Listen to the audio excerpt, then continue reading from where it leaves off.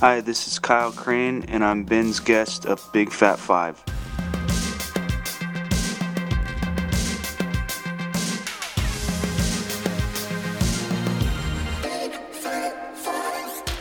What is up?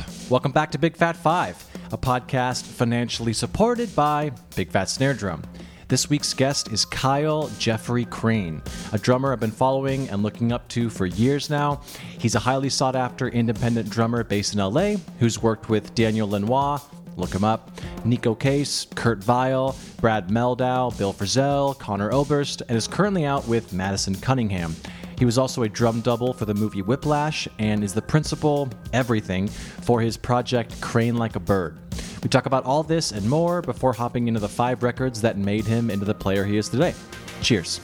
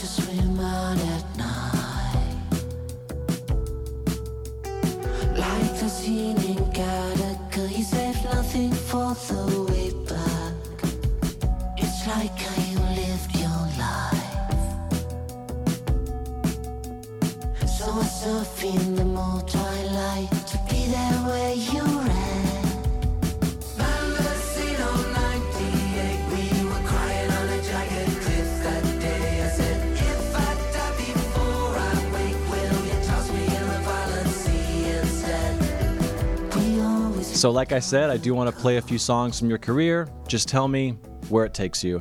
And here is the first one. And dear God, I hope it's you.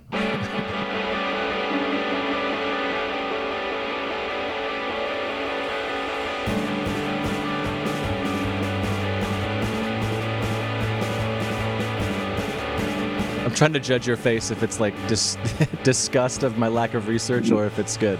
No, I mean...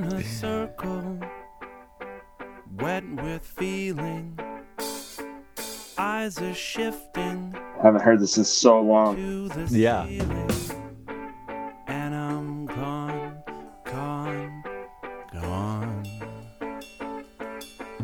Thoughts are precious.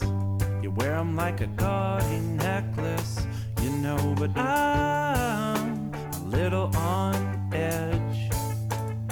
And you know some things are better left unsaid. Conversations, tricky business.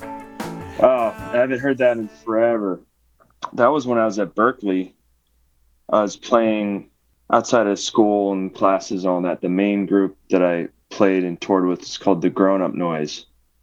And they've remained some of my best friends, and but yeah, that was like the one kind of original group that I played with. You know, I was doing jazz casuals and wedding gigs and stuff. But yeah, that's really all that. I was at Berkeley 2003 to 2007.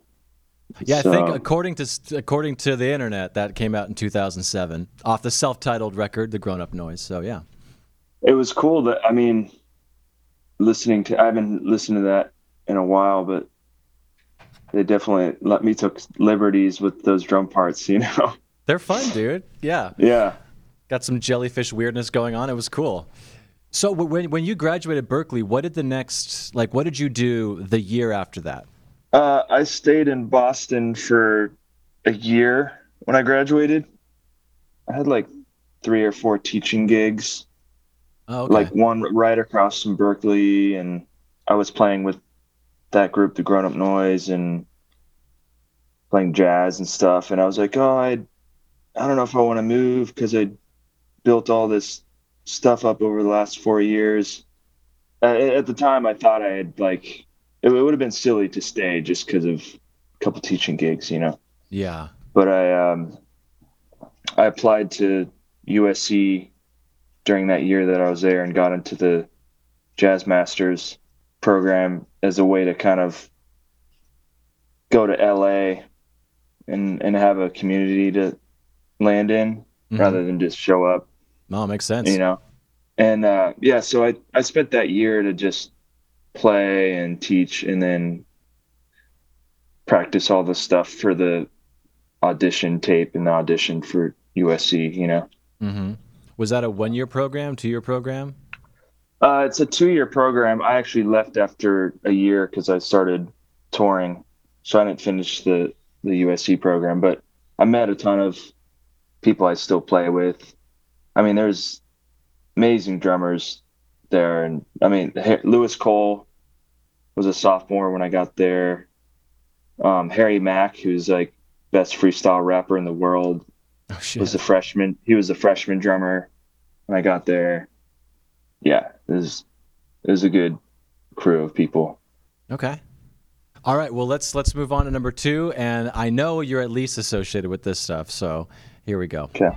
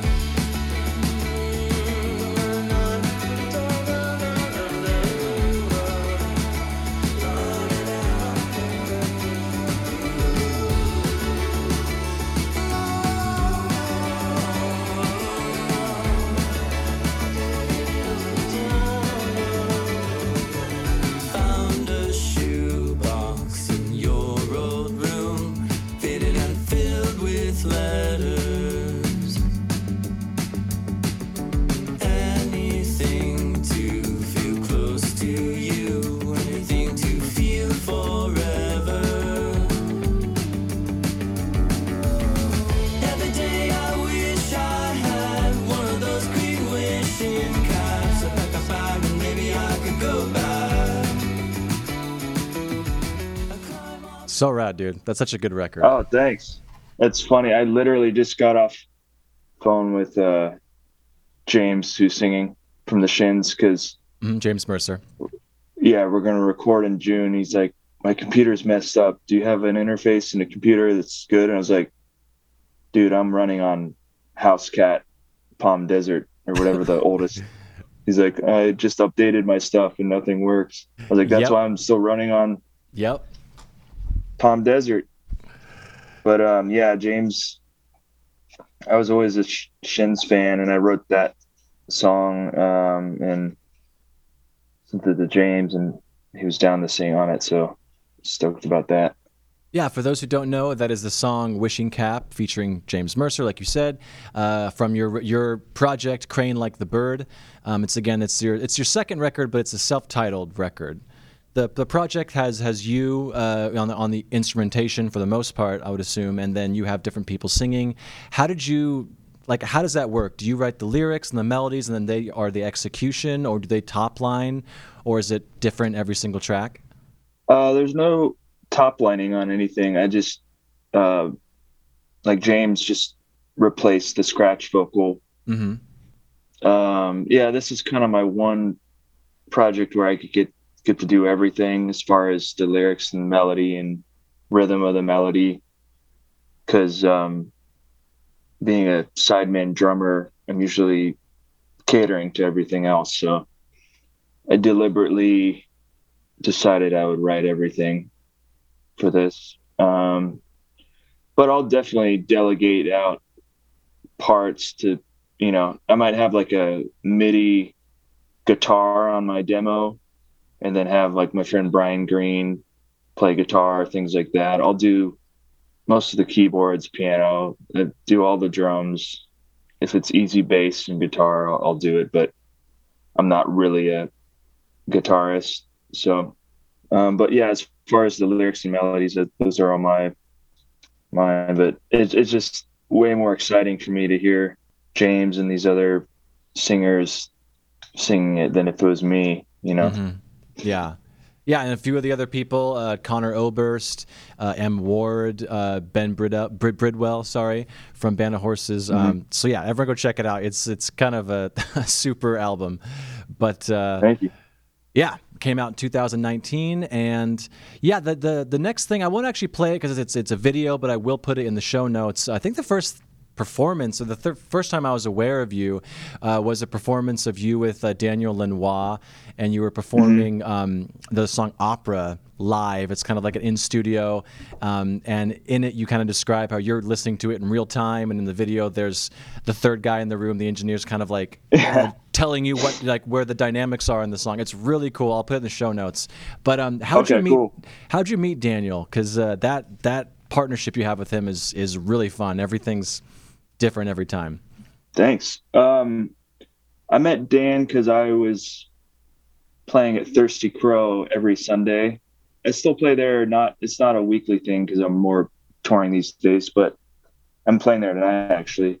But Dan was coming, and he was just hanging out at the bar drinking whiskey, and I had no idea who he was.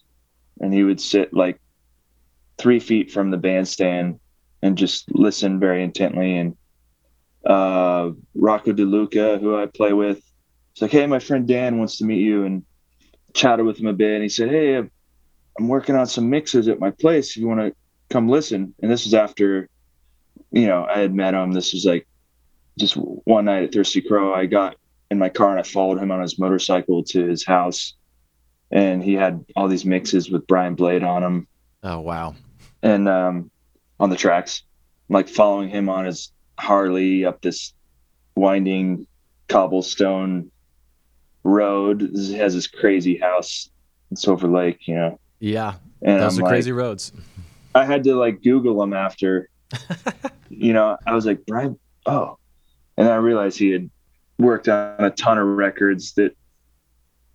amazing records that I knew. And I can't put a face to musicians or producers all the time, but me neither. And then, like 6 months later, he just like texted me, do you have a passport? And I was like, yeah. And then his manager contacted me, and he's like, Dan wants you to do tour. And we went to Europe, and it's been like 8 years that I've been playing with him. So yeah. Did you know right off the bat? I mean, obviously you guys do a lot of improv, and so was there like no rehearsals? He's just like, here we go, playing tomorrow kind of thing? The very first time we played, he had come back from tour with Brian Blade, and he's like, I'm still itching to play after this tour. Is there some place we could play? And I was like, well, we could play at Thirsty Crow. He's like, all right. So me, Dan, and Jim Wilson, who's sings and plays bass, we played at Thirsty Crow. That was my first show with them. And then later, Jim was like, yeah, I think that was kind of your audition. I don't know if you knew that, but I was like, what do you want to play? And he goes, just wing it. But we played like his whole catalog. So when he said wing it, I thought we were just going to improvise chord changes and things like that. But I was winging it on actual songs. Yeah. So I'm not sure how. It was super fun. I'm not sure how. I mean, they're intuitive songs, but it must have been interesting from an audience perspective that I actually didn't really know any of the songs. I think we played for like 3 hours straight. Yeah. So it's like, I love this drummer's take. Obviously he knows the song and he's doing something totally different when you're like, I had no fucking clue, dude. Never. Yeah.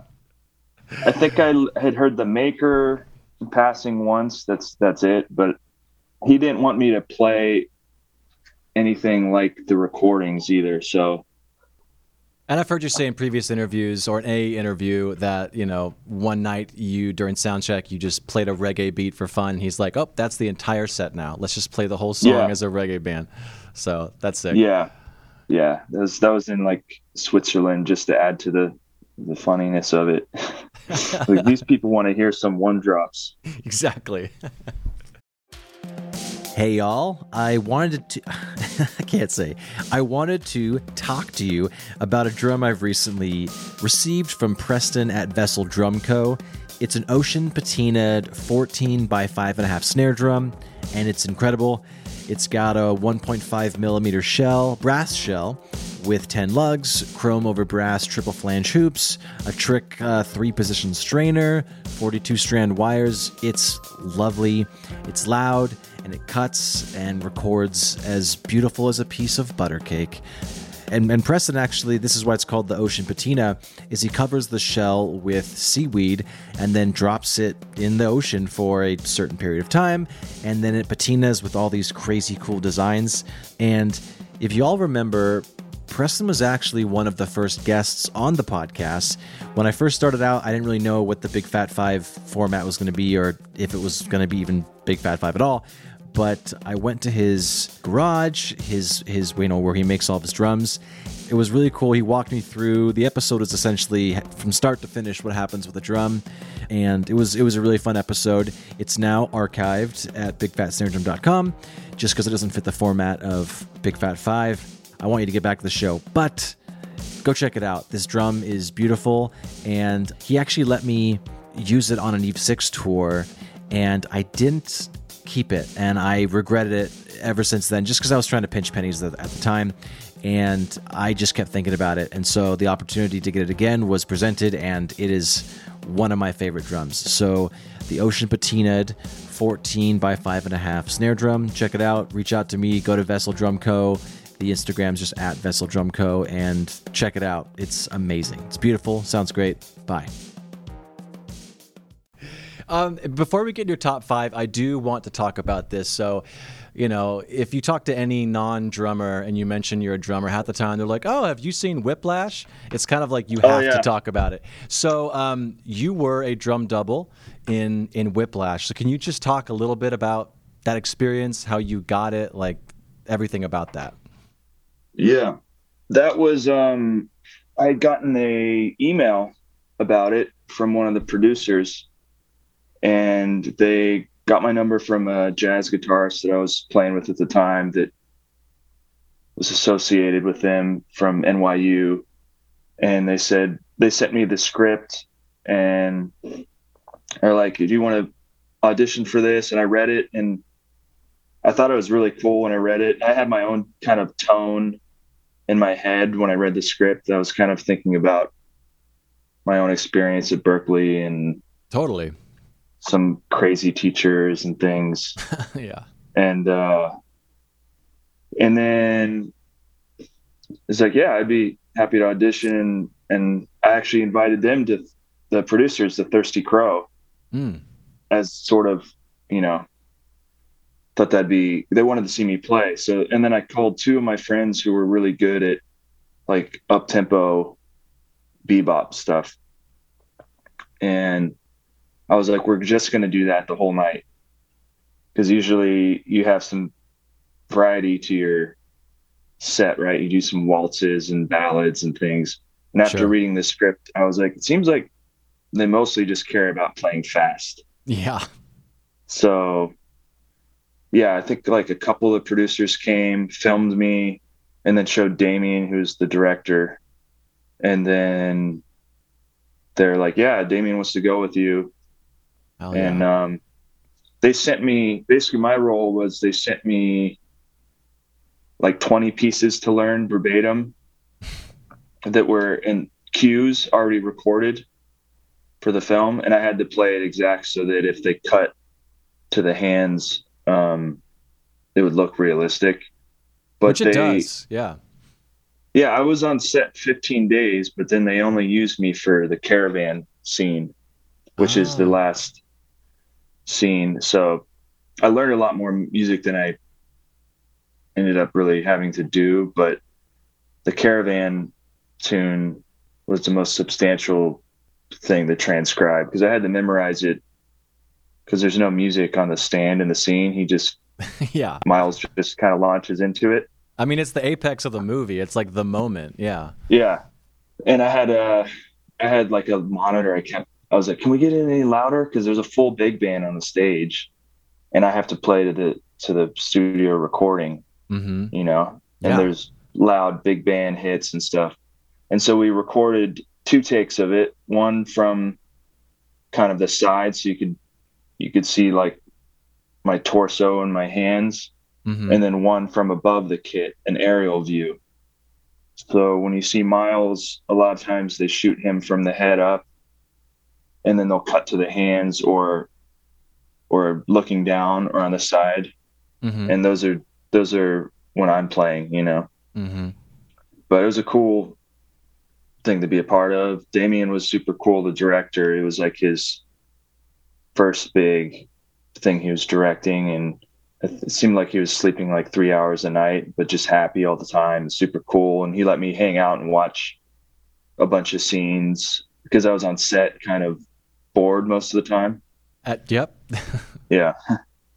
So I would go to set and sit in one of those director chairs and just watch stuff go down because it's totally foreign to me, and he was totally cool with that, you know. So it was fun to be a fly on the wall for the film. Did you give any tips to Miles during the whole thing? I think Miles had, you know, like prepped. He played. I know Miles played in high school and had some lessons leading up to the film. And I think by the time I was on set, you know, he had more to think about than asking me about how to Yeah, exactly. hold the sticks or Is whatever. the But fulcrum here? Oh, yeah, exactly. yeah, but he was super cool too, and really funny dude. Yeah, no, that the thing I'll say about the movie, the thing I like the most is yeah, how authentic it was. As a drummer, you know, obviously the first thing you hate about drum movies is like, or any music video, it's like, can you just not have the drummer hit the snare on 1 and 3? It's the most basic thing for for a video editor to look at, but that's sick, dude. That's awesome. We've had Guy Licata, who helped Riz Ahmed for Sound of Metal, and he actually was his Oh, cool. teacher. And Riz was a rapper, and so obviously rhythmically was very talented and intuitive, but had no idea how to drum. So that whole process was really fun to learn about how he, you know, got to look so good as a drummer on camera. But let's just go into your top 5. And so, yeah, the first one is, well, the album is Drawing the Circle, and the release year is 1998, and the artist is Terry. Is it Bozzio or Bozzio? What do you say? I think it's Bozio. I think so I too. might have said I might have said it wrong for years and then corrected myself at one point, so I don't remember. Yeah. All right. Well, Terry Bozzio for today, and the song is Mhm. Maya. Of course, the drummer is Terry Bozzio. So I'm just going to play a little bit of it, and then we can talk about why that song means so much to you.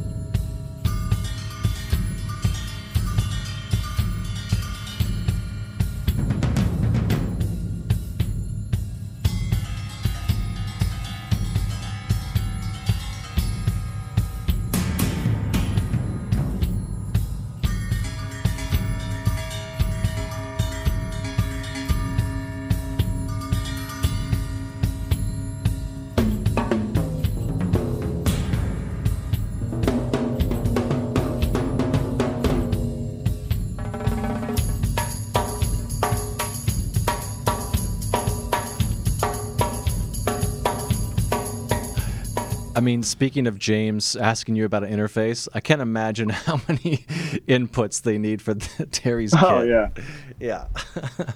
But yeah, so how old were you when this came into your life? I mean, yeah, just tell me Okay. what it means to you. So I was living in Virginia, and I had got a drum teacher. I think okay, that came out in '98. I was probably either in eighth grade or a freshman in high school. And my teacher is like, I got these tickets to this drum clinic. He handed me this little ticket and it had Terry Bozzio with like a ponytail. I was like, what is a clinic? I don't understand. Yeah. Like, I thought it was a medical thing. And then I'm like, this dude, like, just looks weird. He's got a ponytail, Hmm. confused. Show up, and he's got a 40-piece drum set. And it's me and my drum teacher, Brian Pentony is his name. He's an amazing rudimental drummer, was head of the fife and drum corps for the Army. Mm. So, like, crazy snare drum technique guy. Anyway, so we're front row, and Terry comes out and just plays for like 2 hours or something. Doesn't say a word. And he's just playing all these melodies. He had his drums tuned to the chromatic scale. So Of he was course. like walking bass lines with the left hand, buzzing on the toms, and then swinging with the right hand in both his feet, because he'd have like a snare pedal hooked up and stuff like that, you know. And as a 12 or 13-year-old kid who didn't ever, like, I liked playing drums, but when I listened to music, I didn't really focus on the drums at all. I was more like listening to the whole thing. Yeah. And to see a drummer come out and that's the show, that completely changed everything for me. Like, I started writing all my own. After that, even before that, I wasn't really like listening to songs and trying to figure out what the drums were. They're like, I want to learn this song or that, this or that. It was just playing drums. Then I saw Terry, and I'm like, oh, I need to write out my own parts and compose Hmm. myself. And that's what's cool. It's like transcribing other people isn't cool. Like, I got to make my own drum songs. So I had like, and there's stuff with the cymbals, the pitches of the cymbals.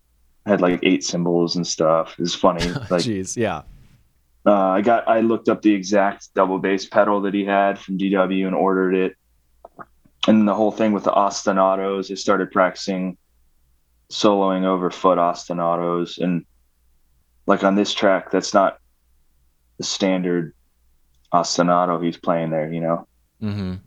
Yeah. Nothing standard about that. Yeah. Yeah. So that was definitely a huge for me at the time.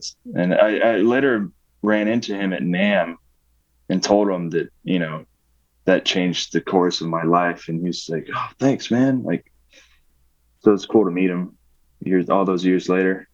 Yeah, it's crazy how drummers, we kind of come full circle where like you start by like just liking music as a kid, not knowing what drums are, and then you obsess over the drums, and then as you get more into the session world and songs, you try and focus less on the drums specifically and think of the song as a whole, you come back to it, but that journey in the middle is obviously insanely important. And so even if someone doesn't love Terry and thinks it's too over everyone's head, it's like it got you to where you are today, which is a very tasteful drummer. So, yeah, that's awesome. I would not have assumed, you know, like I didn't know if how do I word this?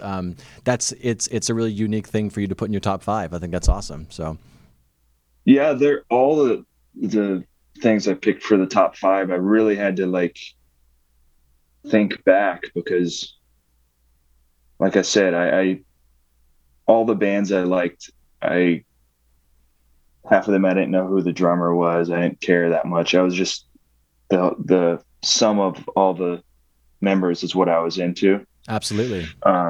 So it was really interesting to have to go back in time and think about that and think about stuff that I haven't listened to since. Like that Hmm. CD I got at that clinic, and it's not on Spotify or any of those. And that was the only song that I could find on YouTube. So I don't know if he just never got it on the streaming stuff, but I mean, yeah, it says Terry Bozzio drawing the circle, new music for solo drum set, and it's a really looks like a very Picasso-esque cover with a big circle on it and a whole bunch of drawings. It's really cool. Obviously, it's really yeah. artsy. So, all right, so let's just go to number 2, and that is Physical Graffiti. Came out in 1975. It's Led Zeppelin, of course, and the song is the Wonton song. It's Bonzo on drums, and yeah, let's just play a little bit of it, and then we'll see why you like it, because you know No one knows why anyone would like Bonzo. But here we go.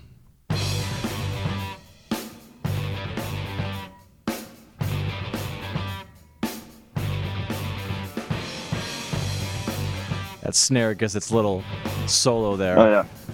Ping.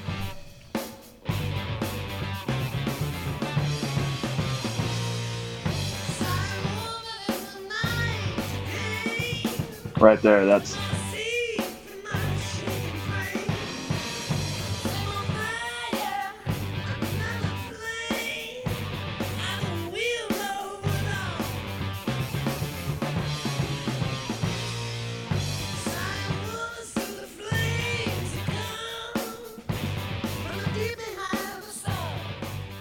Dip boom, dip boom, dip boom. Such a lot of Bonoisms there. I love that. Yeah. Yeah, so that track actually made me, for whatever reason, everything else I was listening to at the time, nothing grabbed me like that track and fills that John Bonham did. Mm-hmm. Like, I'm like, oh, what's, like, I kind of leaned in, like, what is that there? Like, there's a double in the kick or what? Yeah. So I specifically asked there's probably like 5 tunes that I asked my drum teacher about, and this was one of them. And I learned there's one fill like that, and then he does these doubles later, and then there's a fill where he's like, kind of does a little skip on the snare. And then I remember going to percussion ensemble in high school and showing everybody the Wonton song beat, and everybody like, oh, let me try it. There's like 10 kids like, yeah, let me try it, and everybody's trying to do that fill. Yeah. And yeah, Bonham, like, I have 3 CNC kits, and one of them, the first one that they made me, is modeled after a 70s Bonham kit, 24-inch kick and the poplar maple thing. Yeah. What's the wrap on it? It's just matte, light blue. Oh, okay. I've seen you play that one. Yeah. Yeah. Yeah. And another song on that album, Physical Graffiti, Down by the Seaside, he's doing a shuffle, and the spacing between it's not an exact, like, it doesn't line up perfectly if you were to lay it out on a triplet grid. He's got a little bit of a fatter spacing on it, especially when he does the breaks and the way he comes back in with the snare. He's just got a great feel that I've always liked, and obviously so much power, Well, let's just play a little bit of Down by the Seaside. Yeah.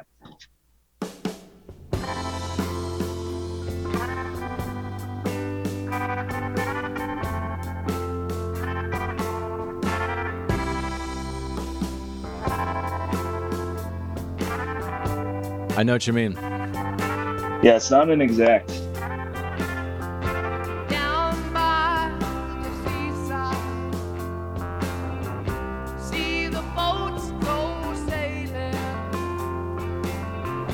Can the people hear? Oh, what the little fish are saying.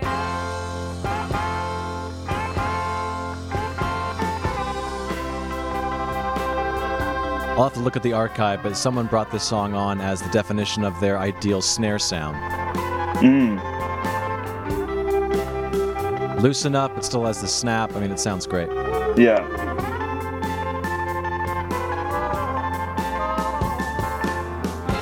Just that. Yeah. Yeah. That was a cool fill. It's just the definition of feel.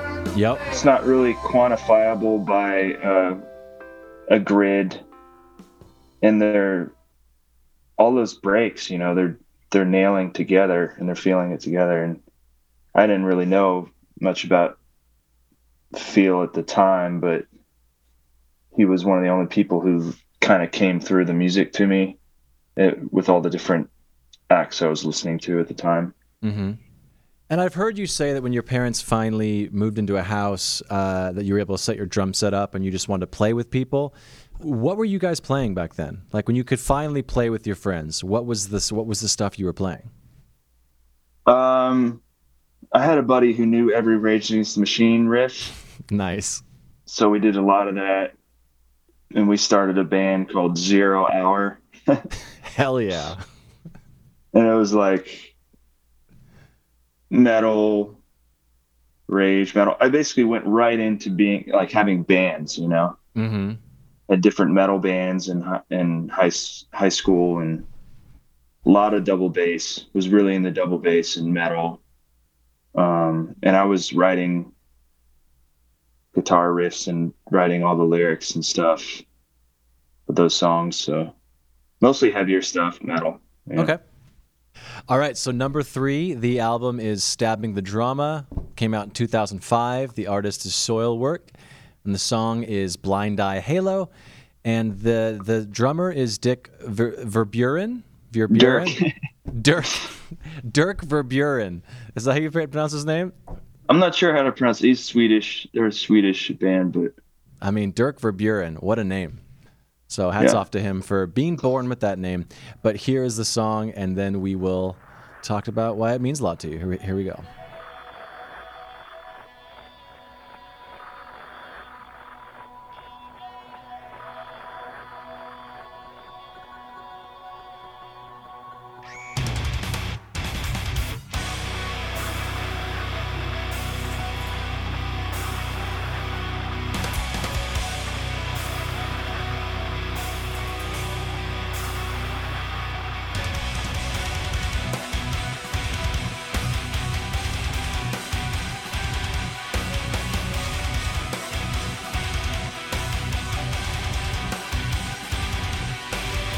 My declaration night, just want to sound it right That was a cool film. now. Everything's cool.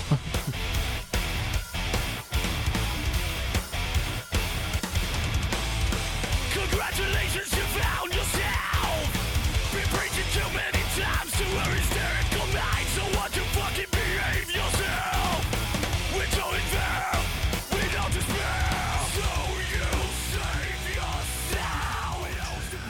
Yeah, very different Yes. choices, man. This is awesome. so that one. What that is that one Nerve or Stabbing the Drama? Which one is that? That one's Stabbing the Tin. Drama.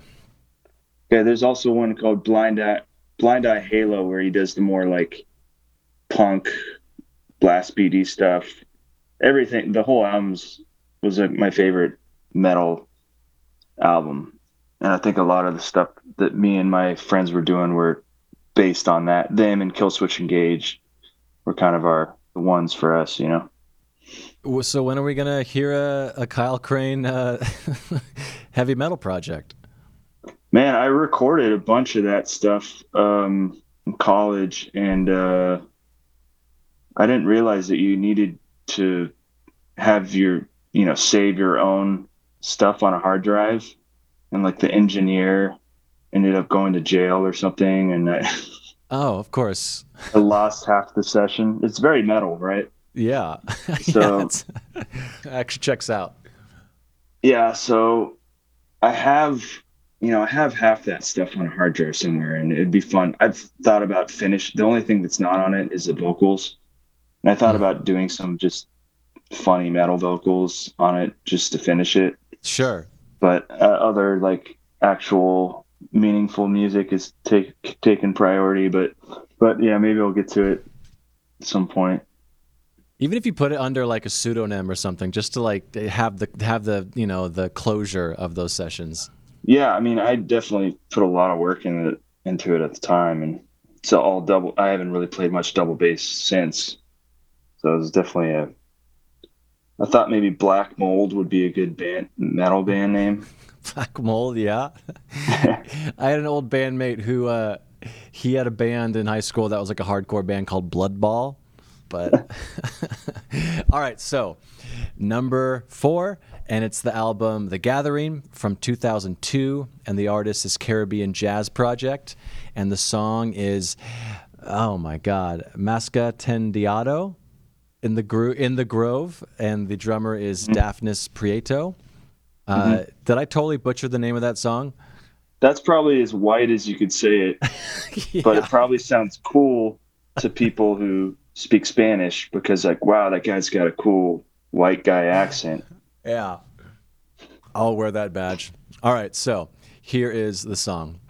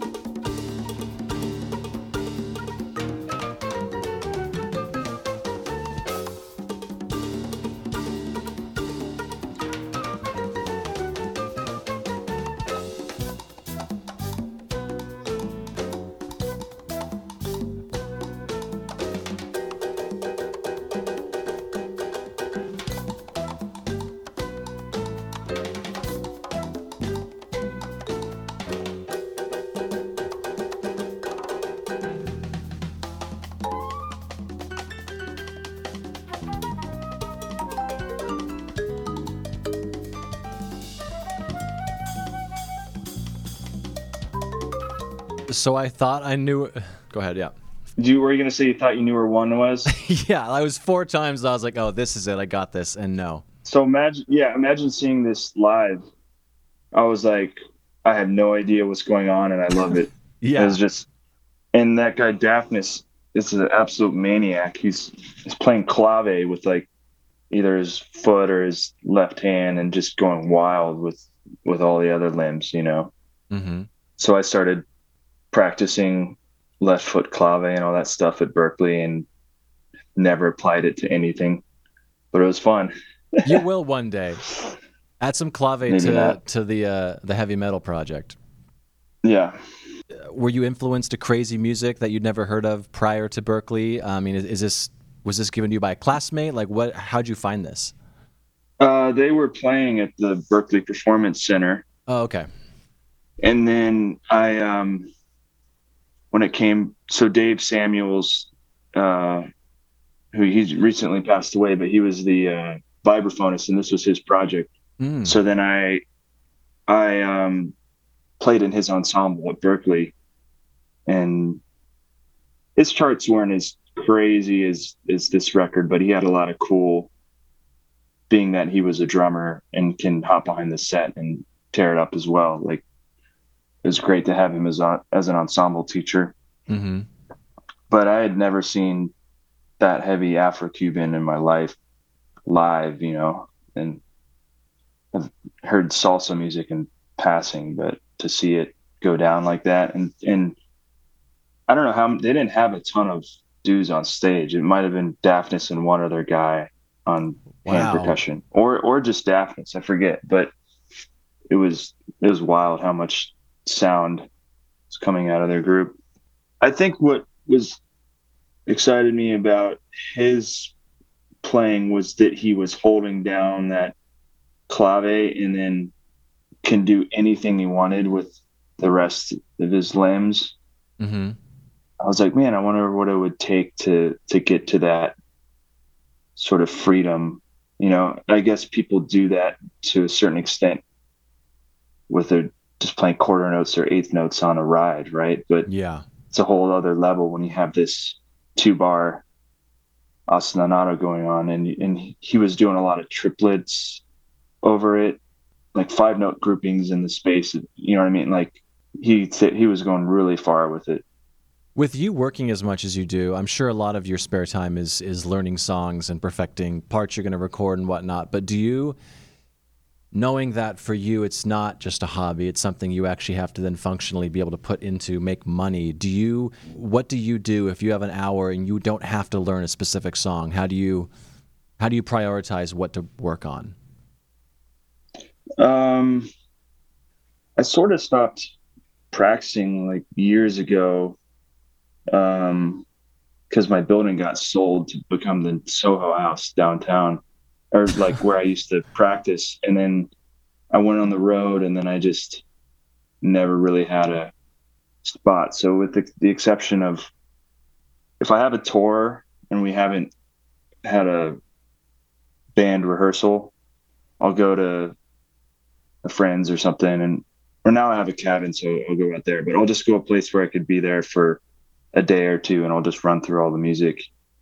But I'm not drawn to practicing anymore. I kind of did so much of it.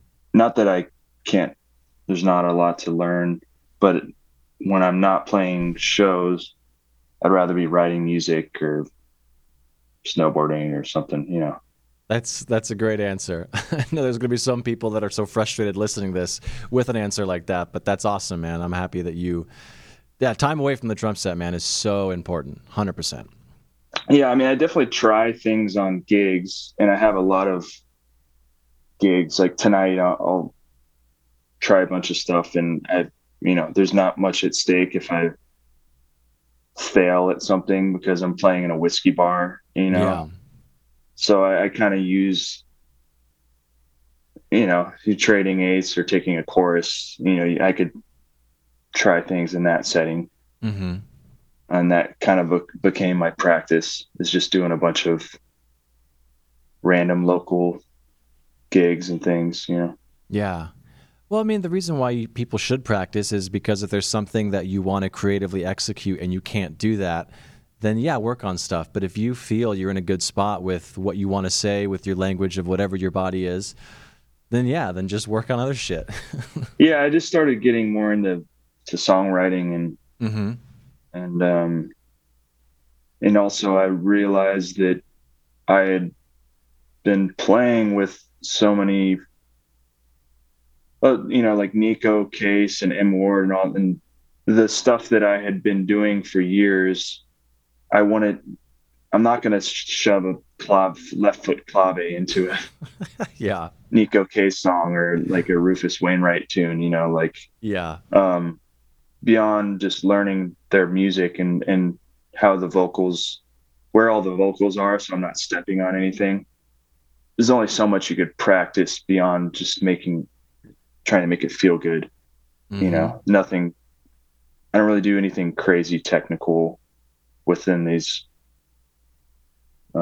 with these groups that I tour with, No, that's what I love about this podcast. I've met so many drummers of all exceptional level, and I definitely include you in that just the way they approach it mentally, emotionally, and physically are all so different. And it makes me feel better about, just being, taking a self-inventory on what makes you happy behind the instrument, what makes you exceed and excited, because obviously staying excited about music is a very precious thing that as we get older, we need to hold on to that like for dear life.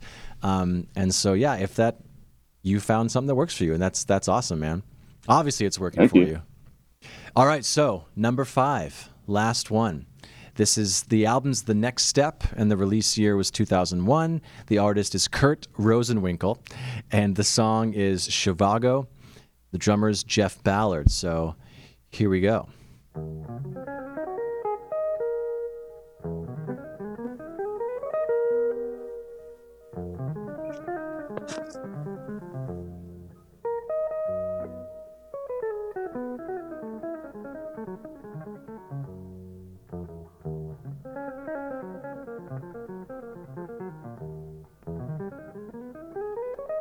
Takes a while for the drums come in, but they're coming. Okay, I trust you.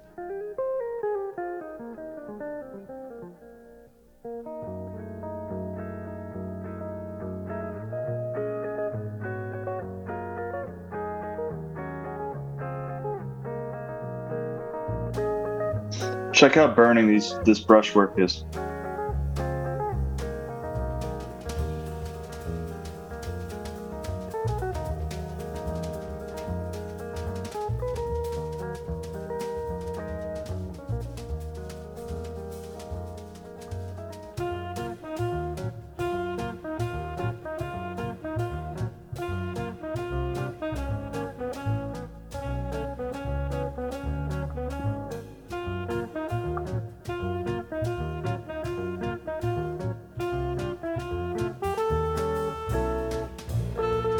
That's so cool.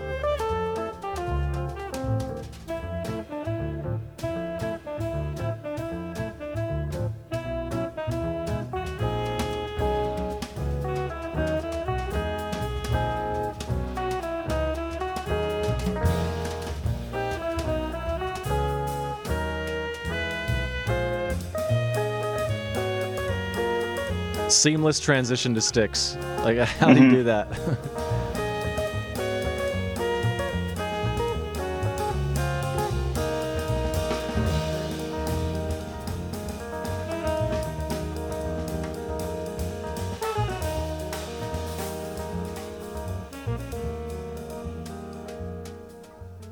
Wow, that's really beautiful. Yeah, so I was listening to Kurt Rosenwinkel a lot at Berkeley because I had two guitar player roommates, and everybody idolized Kurt. And yeah, the Jeff, it was usually Jeff Ballard, or I think he might have had Jorge Rossi, but yeah, Jeff. I had also watched a lot of videos with him with Brad Meldau and Chick Corea, and he's just one of those light as a feather, fluid drummers that can do anything, and the time doesn't get disrupted in any way. Like all that crazy stuff he's playing on the brushes in that intro, it's just not pulling back the time at all. It's just, so yeah, just listening to Kurt's records, and I've never listened to a ton of jazz records, but there's something about Kurt's music that had one foot in something modern that I liked, you know? How do you consider your brush work?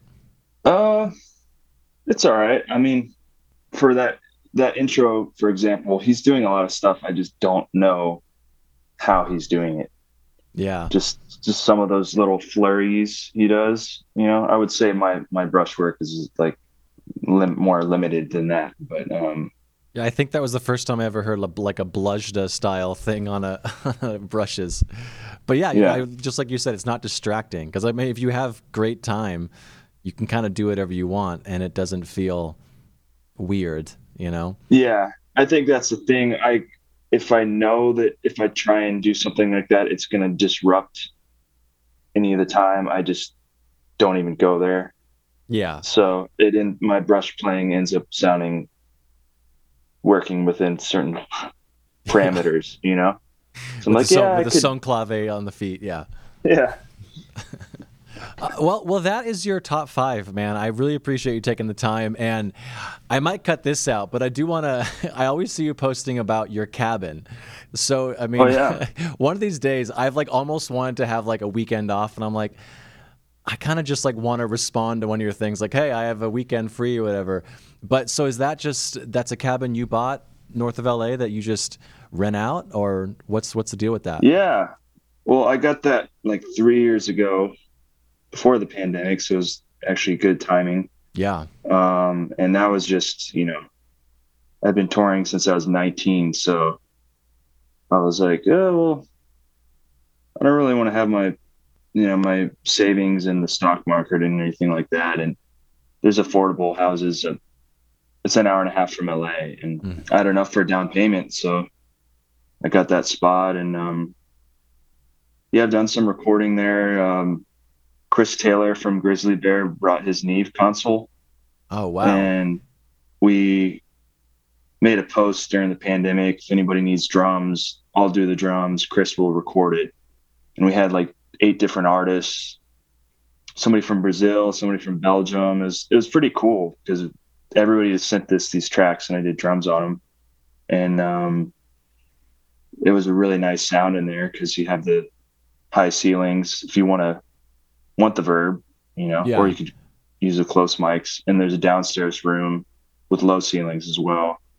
Because it's a big A-frame house from the pictures I've seen. It's like, really cool cabin. Yeah. Thanks. And I've seen other people. It's funny because the last couple years, my face wasn't on the host for the cabin. I had somebody else running it for me. So I would see somebody posted like, and in studio footage of them recording their album. I was like, dude, that's my place. You recorded your album at my place. They're like, no way. That's sick. So I think I've been Airbnb-ing it, but I think I'm gonna put a piano in there and I think I want to make it more of a creative space for people that I know personally to go rent out, you know, for like half the cost of the LA studio, but you get a place to stay and there's a piano mic'd up and stuff like that. I think I'd be more into that than random people off Airbnb. You know? Now from the pictures, it looks really just inspiring, that whole area. So I think that's a great idea. But well, I'll let you go, but I do want to give you a little bit of chance to do some self-promotion. So who are you working with right now? It looks like you've been playing a lot. So what's something you want people that to check out? Well, I'll be getting the vinyl back for my next record in June. Hell yeah. So I'll probably be releasing that by the end of the summer. So yeah, that's just Crane Like the Bird, 4 words. Crane Like the Bird. It'll be on all the streaming sites. That's my main thing. And then I'm been touring a lot with the artist named Maddison Cunningham. So we're actually on like a 3-day break in between a tour right now, and then we're gonna go. Most of the summer we'll be playing. So she's really fun to play with, and also I get a lot of opportunity in her music to do some interesting things, you know, which is fun. That's the main thing I'm doing really till the end of the year is playing with her and just local gigs in town, you know. Yeah, the Thirsty Crow was actually, I mean, God, this is like maybe 2012. But when I was living up in Seattle, which is where I'm from, I've lived in LA for the last 6 years now. But Silver Lake Lounge was the first show I'd ever played in LA on a tour. And so, of course, right afterwards, we went right over to Thirsty Crow. And that bar has a special place in my heart for that reason. But yeah, man, well, I'll let you go, dude. And again, this was great to finally talk to you because I've been following you for a while and following your career. Again, well, love your drumming, man. It's so really inspiring. So thanks so much. This is cool. I don't do this often, so yeah, well, it meant a lot that you said yes, dude. So nice talking to you, and I will talk to you soon, dude. All right, thanks, Ben. All right, cheers, man. Talk to you later. Bye. Bye.